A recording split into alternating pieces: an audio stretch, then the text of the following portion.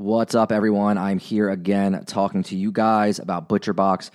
You guys know I've actually used ButcherBox before they were a sponsor. It's just really good meat at a really good price. You don't have to go to the grocery store. You don't have to worry. The beef is 100% grass-fed.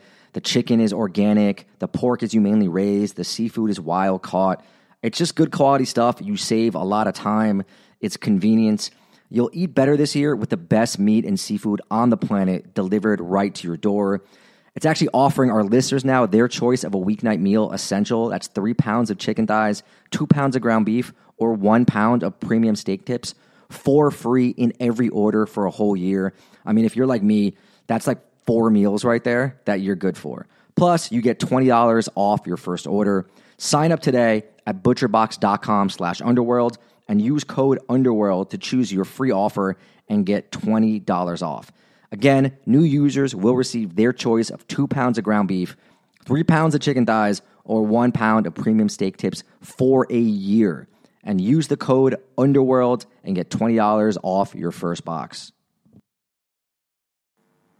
Okay, this is a crazy one. The highly anticipated second season of the hit podcast Proof is finally here. Proof is an investigative true crime podcast co-hosted by Susan Simpson of Undisclosed and Jacinda Davis of Evil Lives Here. Proof made headlines for its first season in 2022 after proving the innocence of 2 Georgia men serving life sentences for murdering their friend Brian Bowling when they were just 17 years old. So 25 years later, on December 8th, 2022, both men were freed based on evidence that was unearthed in Proof, in the podcast, which, again, insane. In the second season of Proof, Murder at the Warehouse, it's called, Susan and Jacinda, they're back on the case again, this time traveling the streets of Manteca, California, to uncover who really murdered 18-year-old Renee Ramos. On June 5th, 2000, Ramos's body was found buried under a pile of debris inside the shell of a new Home Depot building. Despite tips hinting at alternate suspects, tips that were ignored until now, Renee's boyfriend, 18-year-old skateboarder Jake Silva, and Ty Lopez, the 33-year-old uncle of one of Jake's close friends, were arrested and convicted of her murder. Fans of true crime and investigative series won't want to miss this riveting new season. Again, last season, they got someone off. They got 2 people off of a murder. So follow the case as Susan and Jacinda uncover long overlooked evidence about what really happened to Renee by listening to Proof, Murder at the Warehouse, wherever you get your podcasts.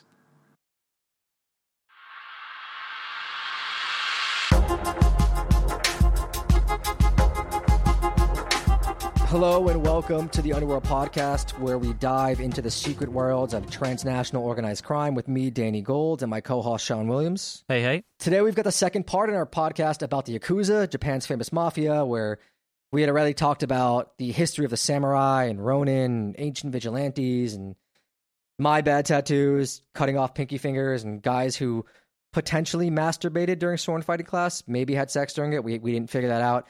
There was a lot to take in, and if you haven't listened to it, go back and listen and come back here right afterwards. So at the end of the last episode, we were talking about the stuff leading up to the Second World War, right? The ultra-nationalists, Kodama, his spies in China, and the bombs dropping on Hiroshima and Nagasaki. And we left with the head of the US Army in occupied Japan telling us how the Yakuza are, quote, the greatest threat to American democratic aims in Japan. Well, that's complete crap, to put it mildly. Let's go back to our pal Yoshio Kodama. He's the gangster who was rounded up for trying to kill moderate Japanese politicians in the early 30s. He established a spy and drug network between Japan and China in the years leading up to the war. And he became one of Asia's richest men, potentially, on the back of all. Yeah, how is that complete rubbish then? I mean, he sounds like a pretty big threat to all this stuff going on, you know?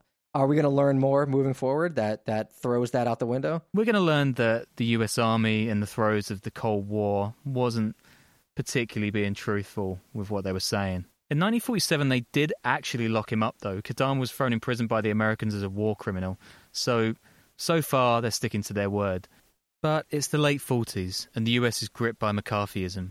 They're shitting themselves about a communist uprising in Japan. So who do they turn to? Naturally, the racist Yakuza drug dealer who'd spent the last couple of decades cozying up to fascists.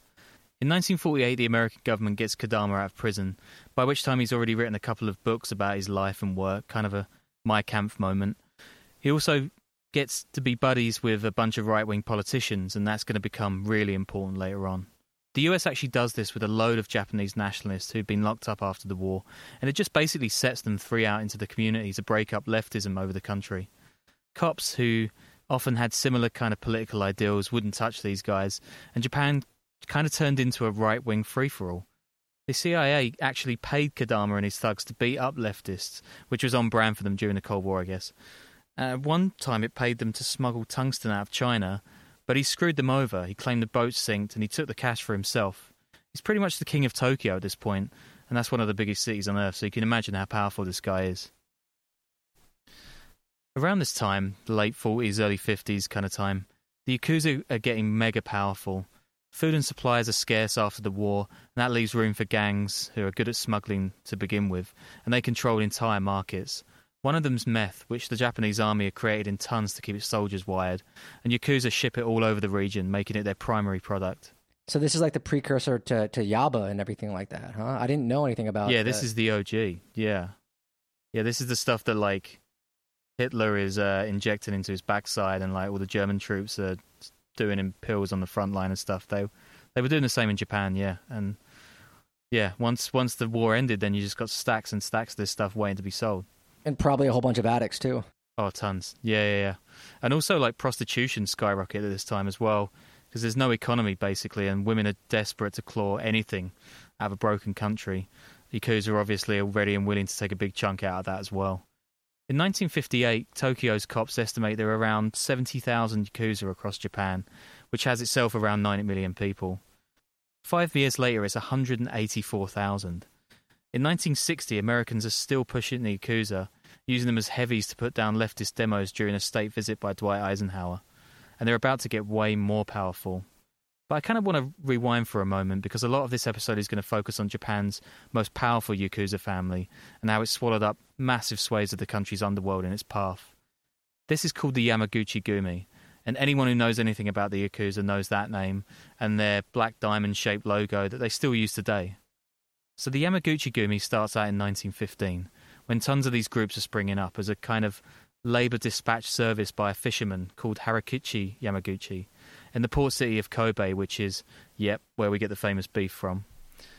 But while the Yamaguchi-gumi carries its founder's name, there's another guy who's its spiritual godfather. Kazuo Toyoka was an orphan who grew up in a shipyard.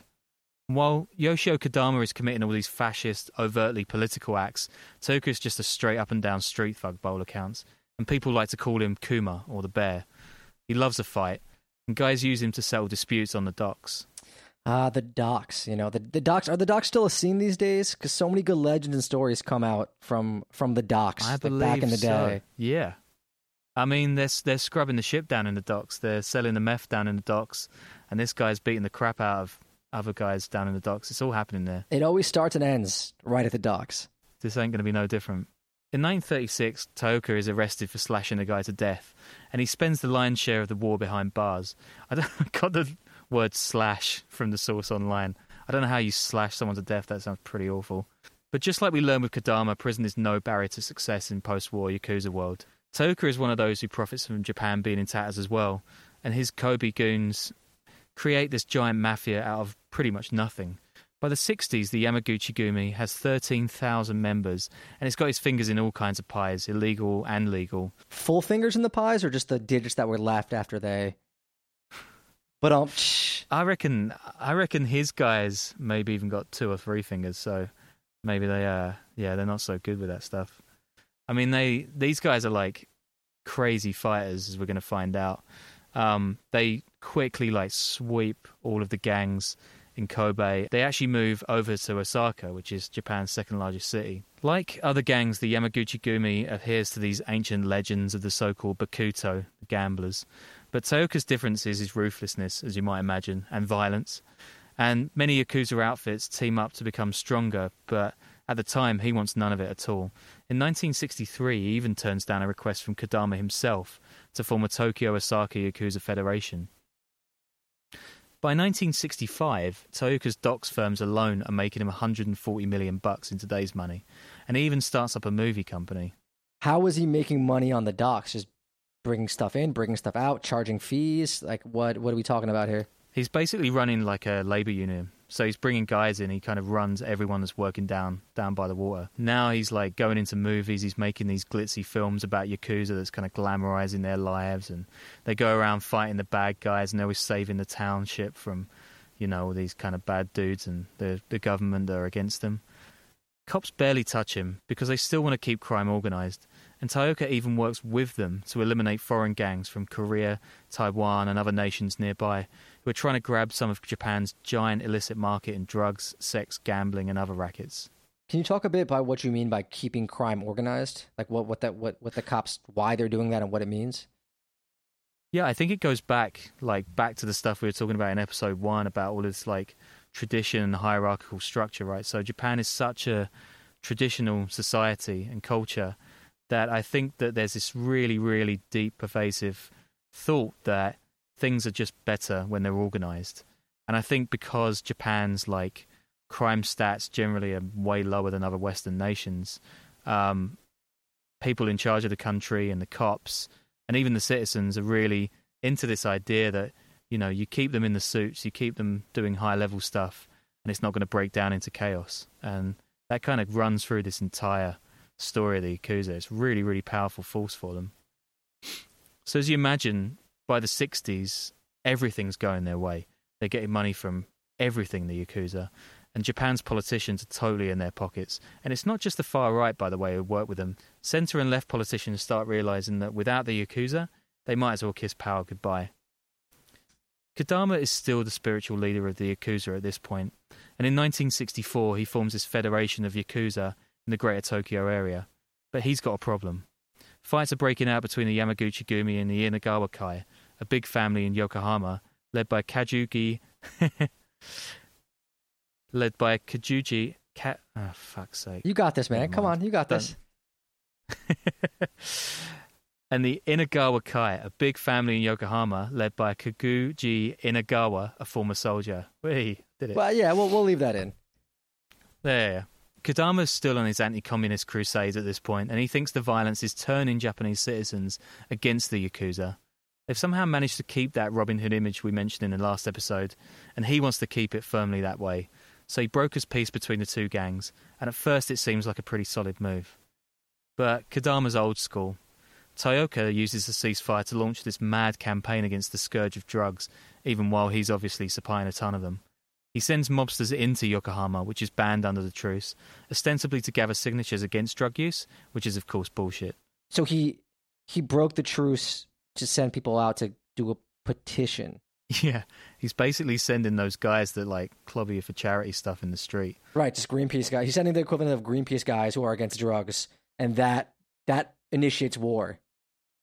All right, interesting. Yeah, it's like a kind of Passag move, I guess. Yeah. Sending his chunts into the street. Do you have this phrase, chunts? Never mind. No idea. No, I don't think I want to know what it means either.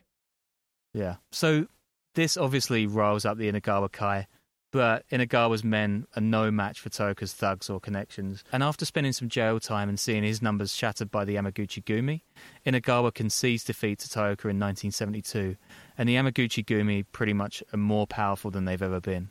So in the 70s, US officials estimate the total haul of all Yakuza families to be around $500 billion in today's cash. Wow. Meth and speed are still their cash cows, and they take a lot of members from biker gangs called Bozozuku, or speed tribes, who are the chief peddlers of meth and other stimulant drugs. These guys are kind of a mirror of Yakuza families, but they're younger, and the Yakuza tend to look down at them for that. Are these like Harley-style biker gangs, like Outlaws and Banditos, or are they dudes on Japanese bikes? Oh man, this is like imagine that on steroids in Japan. Like these guys bolting on old bits of steel to cars. Like they look like kind of like they kind of look like Mad Max hot rodders. They're completely fucking bonkers. So not like on Japanese style bikes. So because we're talking two very different kinds of leather in that situation. We're talking guys who are getting like 250cc Suzukis and turning them into something out of like an anime. It's like, it's batshit, and they wear like jodhpurs or like sprayed silver leathers and stuff like this. They look like futuristic kind of I don't know. They look like aliens, basically, but they're also selling speed, because why not? Sounds awesome. The Yakuza branch into a ton of other countries at this time, as you might imagine, including the States. So they target places with large Japanese expat communities like San Fran and LA. But it's nothing like Hawaii, which actually today still has the largest community of Japanese Americans. By the late 80s, Japanese investors run all but one of the hotels in Waikiki, many of which are highly suspected, obviously, to be Yakuza. This gets so much that the mayor of Honolulu actually calls for a ban on foreign, i.e. Japanese, investment in the city. He doesn't get his way, obviously. But the 70s and 80s are really when the feds start knocking on the Yakuza's door, and there's way more to come there later on. It just seems like such a bad move for these organized crime groups. I understand if, America's ton of money, a lot of money to be made here, but if you're doing well not on American soil, then you enter American soil and you get the attention of the feds. Like, it just doesn't, it rarely ever ends well. I guess, was Hawaii at the time kind of a bit of a forgotten backwater? Maybe the feds weren't really that, clued up there, or they didn't really give a shit. Any excuse they can use to go after someone involving American action, they go after people that don't even operate in America if they're sending stuff into America. But yeah, it's just like it's a risk reward thing there, man, and they must feel like the rewards are worth the risk. Yeah, they're going to do a lot more crazy stuff in America as well as this goes on. In 1976, there's this massive corruption scandal with the US plane maker Lockheed Martin, which brings down Japanese PM Kakue Tanaka. This is a moment David Kaplan calls Japan's Watergate. You can find it in the Wikipedia article, Lockheed Bribery Scandals, by the way. Yeah, great research. The most amazing thing about it, Yoshio Kodama had actually been working as a secret agent for Lockheed for over 15 years by that point. After that, Kodama was kind of too hot to handle, though, and he fell from power pretty quickly. There was tons of public outrage about his work for the Americans, and in 1977, this failing actor called Mitsuyasu Maeno flew his plane into the Godfather's Tokyo home, screaming the kamikaze war cry as he died in a ball of flames. This is crazy, man. Please tell me there's a movie about this guy. Actually, I can't find anything. Maybe there is something in some, backstreet VHS store in Tokyo, but nah. I mean, there needs to be, right? There needs to be. Yeah, just like some weirdo taxi driver-esque loner dark indie film. That's perfect. Yeah, Old Boy, but for Kodama, right? So Kodama was in another wing of the house at the time, and he escapes unhurt. This is a pretty useless kamikaze mission for this guy. But it was a pretty symbolic act against a guy who had been untouchable for decades. And he died in 1984 with his power in tatters. In 1978, Kazuo Toyoka survives an assassination attempt at a Kyoto nightclub by a member of the Matsuda Gumi, which is a local rival to the Yamaguchi Gumi. The shooter's found dead soon after in Kobe, of course, but Toyoka kicks off this gang war that went against the traditional codes of the Yakuza altogether, and it horrifies the public. Soon after, the Yamaguchi Gumi declared an end to the war, and in the style of a group whose activities now stretched way into the legal economy, it did so with a press pack for attending journalists. Can you imagine that? It's pretty solid access. But they just won the war, right? He must have wiped the floor with their rivals. Yeah, he totally did. It's not the first time, and it's not going to be the last. I mean, this was arguably the pinnacle era for the Yakuza. Just like in the States, Japan goes through this economic boom in the 80s, fueled by electronics and other exports. The Yakuza get into every little bit of it. This is how Kaplan describes it. While Japanese crime syndicates remained embedded in their traditional fiefdoms, a new breed of Japanese gangster was emerging, both at home and abroad. We saw the gangs moving from gambling dens to the stock market. Hey, do you have trouble sleeping? Then maybe you should check out the Sleepy Podcast. It's a show where I read old books in the public domain to help you get to sleep. It was the best of times. It was the worst of times. It was the age of classic stories like A Tale of Two Cities, Pride and Prejudice, Winnie the Pooh. Stories that are great for adults and kids alike. For years now, Sleepy has helped millions of people catch some much-needed Z's, start their next day off fresh, and discover old books that they didn't know they loved. So, whether you have a tough time snoozing or you just like a good bedtime story, fluff up the cool side of your pillow and tune into Sleepy. Unless you're driving, then please don't listen to Sleepy. Find Sleepy on Spotify or wherever you get your podcasts. New episodes each week. Sweet dreams.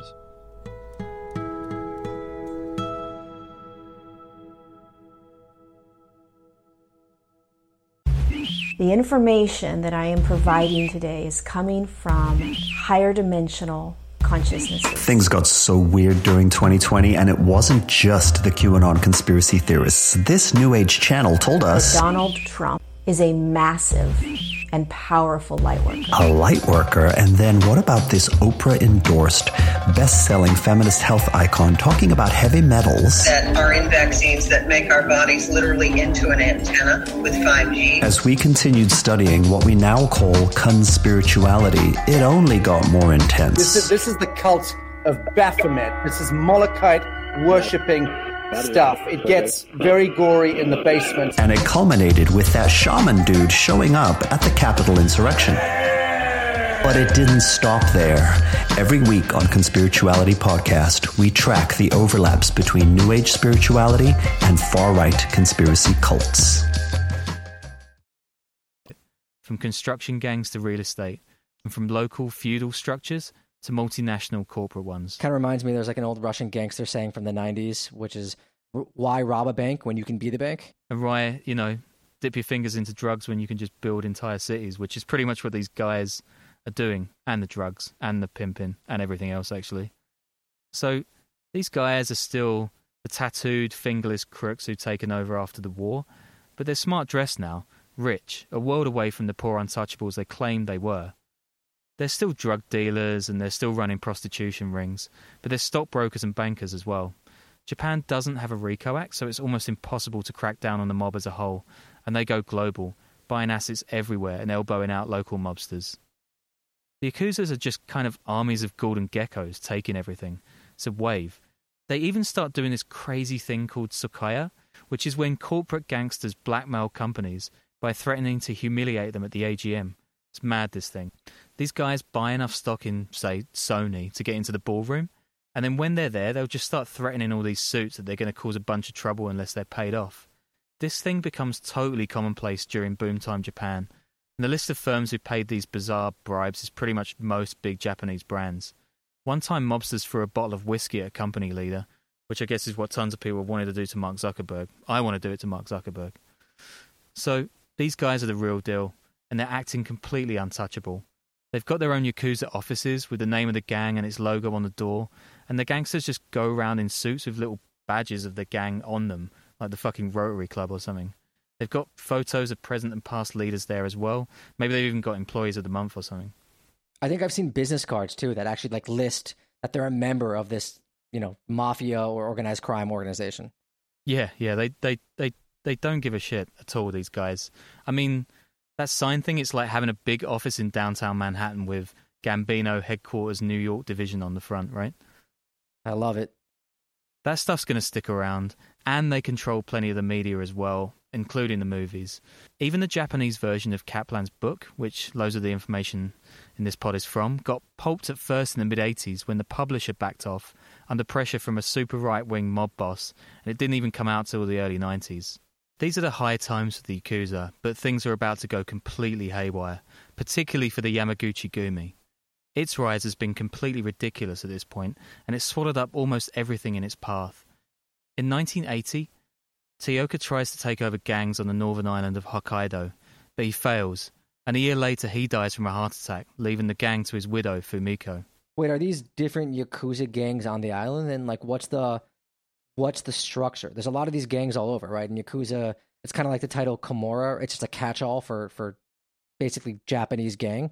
Yeah, pretty much. Like the Yakuza is the catch-all, the ne'er-do-wells, or however you want to translate that. But below them, there's like all of these different families. I mean, at this point in 1980, there's dozens, if not hundreds of them. Many of them are getting subsumed into the Yamaguchi-gumi and other big ones. Today, there's way, way less, but there's still quite a few. And they have their own little sort of carved-out bits of territory all over Japan. So at this point, the Yamaguchi-gumi is under the control of Tioka's widow, Fumiko. But in Japan's deeply sexist society, there's no chance a woman's going to run the country's biggest mafia, which at this point is more like a franchise with 587 gangs and 13,346 mobsters in its control. So Fumiko chooses a kumicho, or boss, Masahisa Takanaka. That pisses off his rival, Hiroshi Yamamoto, who gathers 3,000 members to form his own rival gang, the Ichiwakai. The war begins on January 26, 1985. It's a Saturday night. At least 4 Ichiwakai men arrive in the black car at the Osaka apartment of Takanaka's mistress. As Takanaka and his 2 highest gang bosses step into an elevator, a hail of bullets rip through their bodies. All die of their wounds. In one violent act, the Ichiwakai has swept away all of the top leadership of the Yamaguchi-gumi. This launches off a murderous so-called Yama-Ichi War, the bloodshed for which has never been repeated in Japan. 220 gun battles rage against 4 years, killing 26 gangsters. The Ichiwakai's chairman home is even suicide-bombed. That's a lot for Japan, too, because generally they almost have, like, no murders, right? I mean, American cities just have so many, like, typical murders that I feel like that kind of thing would still be bad, but it wouldn't be as egregious. But in Japan, I mean, their murder rate's got to be, like, minuscule compared to the murder rate here. Yeah, it is. I'm going to get some of those. I'm going to get into some of those stats later. But essentially, at this point, the Yamaguchi-gumi and the other gangs are like corporate raiders as much as they are sort of street-level thugs. So for them, peacetime is profit, and they really want to keep that. You get the odd sort of flaring up of violence. Yeah, I mean, it's smart, and it's very, very Japanese. But it doesn't kind of go to plan. I mean, in one insane episode during this war, the Yamaguchi-gumi buys a stack of weapons from what turns out to be FBI agents in Hawaii, including 3 rocket launchers. They pay for with 52 pounds of meth and 12 pounds of heroin worth $56 million. Literally a smoking gun case, right? Well, no. The defense argues that the Japanese word "はい" doesn't just mean yes, but also I understand what you're saying. And get this, the jury lets them off. I don't understand how that works. They're saying that the guy wasn't saying yes, just that he was understanding what they were saying? Like, what is that? Yeah, is that the... Yeah. So you go to Hawaii, right? You're a Japanese gangster. You tell an FBI agent that you want to buy a rocket launcher and you've got heroin. He says, okay. And by saying yes to that deal, you're actually saying, oh, I just understand that this is what you're saying. So, yeah. Oh, so you understand the terms of the deal. That was the defense. We understand the terms of the deal. We're not saying yes to the deal. Yeah, totally. I feel like that shouldn't work. It shouldn't work because I'm guessing that if you're on a foreign island looking for rocket launchers in return for heroin, that should probably be the smoking gun, right? But apparently not. That alone should make you guilty. But anyway. Yeah. I imagine the judge was pretty pissed off at that one. But By 1989, the Yama-Ichi War is over. An Ichiwakai boss presents his chopped-off finger, concedes defeat, and a more low-key guy called Yoshinori Watanabe becomes the boss of the Yamaguchi-gumi. By 1990, it and the Tokyo-based Sumiyoshi Kai control around half the entire underworld in Japan. But that Robin Hood image, right, that we mentioned before, after years of destruction, it's really dying. By 1992, Yakuza membership has dropped off from almost 200,000 in the 60s to 80,000. In 1995, mobsters helped rescue efforts after the giant Kobe earthquake that kills over 6,000 people, a big step in its attempt to claw back respect, but it's fighting an uphill task. People still have this fear that breaking up the Yakuza will cause crime to spill onto Japanese streets, though, and a businessman tells Kaplan that, quote, if you destroy the Yakuza, where will all the criminals go? This is kind of like doing the kingpin theory in reverse, where, you know, a lot of times American law enforcement think if they take off the head, that it'll shut things down when it just creates chaos. Here, they're letting the head stay there because if they break down everything, they think it'll just cause chaos. Yeah, totally. That's like the biggest ethos running through the cops in Japan throughout this entire history. Just to give you some ideas like of where they're coming from, actually, the crime stats that they're so scared of. Compared to the US, Japan has 4 times fewer crimes committed. The murder rate's a 5th, and gun crime isn't even comparable. I think last year Japan had 48 gun murders, and America had 9,369. Yeah, baby. But anyway, this is also not, like I looked this up, Japan's murder rate is way, way lower. I think Japan's murder rate is something like 0.25. And America's is around 5, which is actually lower than I expected. But it's more than just it's way less than just a 5th. I'm screwing them over. Yeah, okay. People are scared that these kind of figures are going to shoot right up if the Yakuza are destroyed, right? So Japan's cops, they don't destroy them, they kill it with 1,000 cuts instead. A succession of anti-gang laws slowly dent the mob's ambitions over the years. That's not to say the Yakuza are a spent force. Politicians are constantly being caught with ties to the mob, and cops are still paid off. In 2007, gangsters killed the mayor of Nagasaki. In Jake Edelstein's brilliant book Tokyo Vice, he shows how raids are often announced to the media before they've even happened, rendering them useless to let gangsters clear up contraband and the like. There's a movie actually coming out of that book soon, so I'm hoping to get Jake on the pod for an interview, so watch the space for that. Jake's biggest scoop in that book was actually showing how Yakuza boss Tadamasa Goto led an insurrection after being thrown out of the Yamaguchi-gumi. Like tons of Yakuza with their heavy smoking, drinking and all-over body tats, Goto was suffering from liver failure, and it caused a pretty big stir when it was revealed he'd made a deal with feds to get a transplant at UCLA. But at the highest level, despite everything that's gone before, Japan's police are actually quite canny by this point. In 2007, they warned the public that Yakuza are screwing up the nation's economy, so always go for the economy. And in 2010, they go on this campaign to clean Yakuza from sumo, the national sport, which itself has this kind of almost spiritual place in Japanese culture bound with the Shinto religion. It's as much to wash away that honour from crime bosses, really, to dislocate them from the public. That same year, citizens take to the streets of Fukuoka, which is a mid-sized city, to demand this really violent group called the Kudokai, who'd even petrol-bombed the official home of Shinzo Abe, be kicked out of town. A year later, Japan passes this massive bill that prevents people from doing business with known Yakuza, which blasts entire chunks out of their business clean off. Since then, membership has been in freefall. Supporting the public is still weirdly high, actually, and as late as 2015, over 60% of people said they supported the Yakuza's existence. It's kind of this necessary evil. But it's all in freefall now, right? So it's interesting, though, how they have this thing where they seem very concerned with how they appear and what their PR is and what their image is. You know, I don't think you see, obviously, in some organized crime elements in different countries, they want to be portrayed as heroes to the public and stuff like that, but they're not as majorly concerned as these guys are. Yeah, these guys have this kind of sticking point. I mean, they're almost acting as if they're corporations, right? It's like corporate social responsibility, and they're trying to show that they're not just sort of batting for the citizens, but they're actually batting for the country itself, and they're actually a good thing for the economy and security and all these kind of weird things that are going on. Yeah, it's totally fascinating. In 2013, the Yamaguchi-gumi even releases its own magazine, which is filled with mundane articles on fishing, poetry, and other stuff that mobsters presumably like. But 2 years later, the group splits when boss Kenichi Shinoda, kind of looks like this Japanese Johnny Depp, decides he's going to go down Toyoka's old path and bans drug dealing, its biggest source of income. Yeah, I googled that dude, and he does indeed look like Johnny Depp, but not like young, cool Johnny Depp, just old, weird Johnny Depp that refused to change out of the wardrobe for Pirates of the Caribbean. Yeah, totally. It's not. It's more the passed out by the side of the bed Johnny Depp, right? Right, exactly. Yeah. So in 2017, the Yamaguchi-gumi has this other split over what some of them say are just unfair membership fees. So are you getting the idea by this point that these might not be the warriors of old? And the US sanctions Yamaguchi-gumi leaders. So it's pretty much on its arse these days. Here's a great quote Jake Edelstein got from a police officer last year. Quote, "As long as the Yamaguchi-gumi thugs are warring against each other, I don't see much of a downside. It just reduces the number of Yakuza in the end, and it weakens the power of the groups. They're throttling their own throats.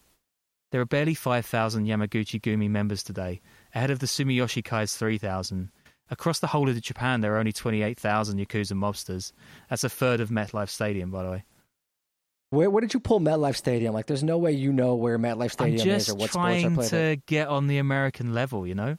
Like, apparently it's something. I don't know. I don't really know what it is. Half of all Yakuza are age 50 plus these days, and just 5% are under 20. The anti-gang laws mean that Yakuza can't even get bank accounts, insurance, even phone contracts, and the police are arresting more and more of those who carry on with the lifestyle. Young guys just don't want to be gangsters in Japan anymore, basically. Why do the hard work and become a gangster when you can just be one on like a video game, you know? Exactly. I've got a quote here from one guy, right? He says, "My generation dreamed about becoming high-ranking gang members who were popular with women, had money and drove fancy cars. But the times have changed. Young people today don't like the idea of being tied down to a gang." See, this is a failure of PR. You know, they need like influencers, because I know all the moron teens in the U.S., all they want to do is be a gangster and pose with the, the fancy cars and the money and the women. Yeah. And Japan, it just sounds like the opposite right now. And they're just not, they need it. They need to hire influencers to come over there and really show, spread the word and get recruitment levels up. You're saying that instead of doing like public cleanup acts, they just need to get on Instagram and they'd be all right. 100%. Yeah, fair. Yeah, I mean, ultimately all of this is good news, right? I mean, like there are less gangsters on the street, there's fewer organized criminals running around everywhere, and yet it feels such a whimper of a death knell from a group that once ruled the country, more or less. Here's a really depressing quote from a Nippon.com article. This is so depressing. Recently quoting a mobster, he says, "We go out drinking much less often so we don't run into any problems with the Kobe gang. As there's nowhere to go, we just drink canned beer at home, the office, or friends' companies. And when we do go out, it's to somewhere owned by relatives of the younger members' women, so we keep it in the family." It's not too depressing. It just sounds like being in your late 30s. You know, we go out less, we drink at home or with our friends' companies or at the office. It's just like, it's par for the course when you get to that age. Yeah, I mean, they're actually the Rotary Club, right? Yeah. I mean, they're definitely not the samurai of old. The brazen Bakuto took on the country and basically won. They're just old guys drinking at home, shirking trouble and keeping the meter ticking over. And when they get a chance to claw back some PR points from the public, they're out scrubbing shit off the Diamond Princess. So yeah, that's the story of the Yakuza, from high to low, low to high, wherever you want to see it. But these guys have had a crazy history. Yeah, it's a sad decline. But thanks again, everyone, for tuning in to the Underworld podcast. I want to thank our audio producer, Dale Eisinger, who's been doing an amazing job cleaning these things up when me and Sean continuously mess up. And again, check the Patreon, patreon.com/the Underworld podcast. Give us some money so we can keep doing this and keep you guys entertained. Yes. But for now, later. See ya.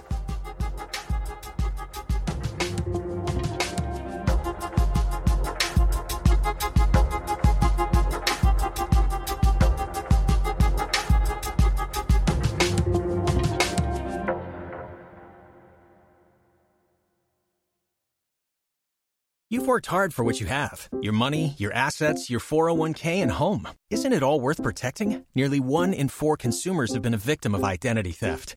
LifeLock Ultimate Plus helps protect your finances with up to $3 million in reimbursement.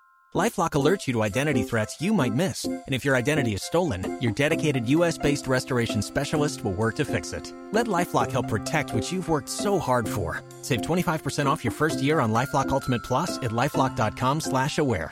Terms apply.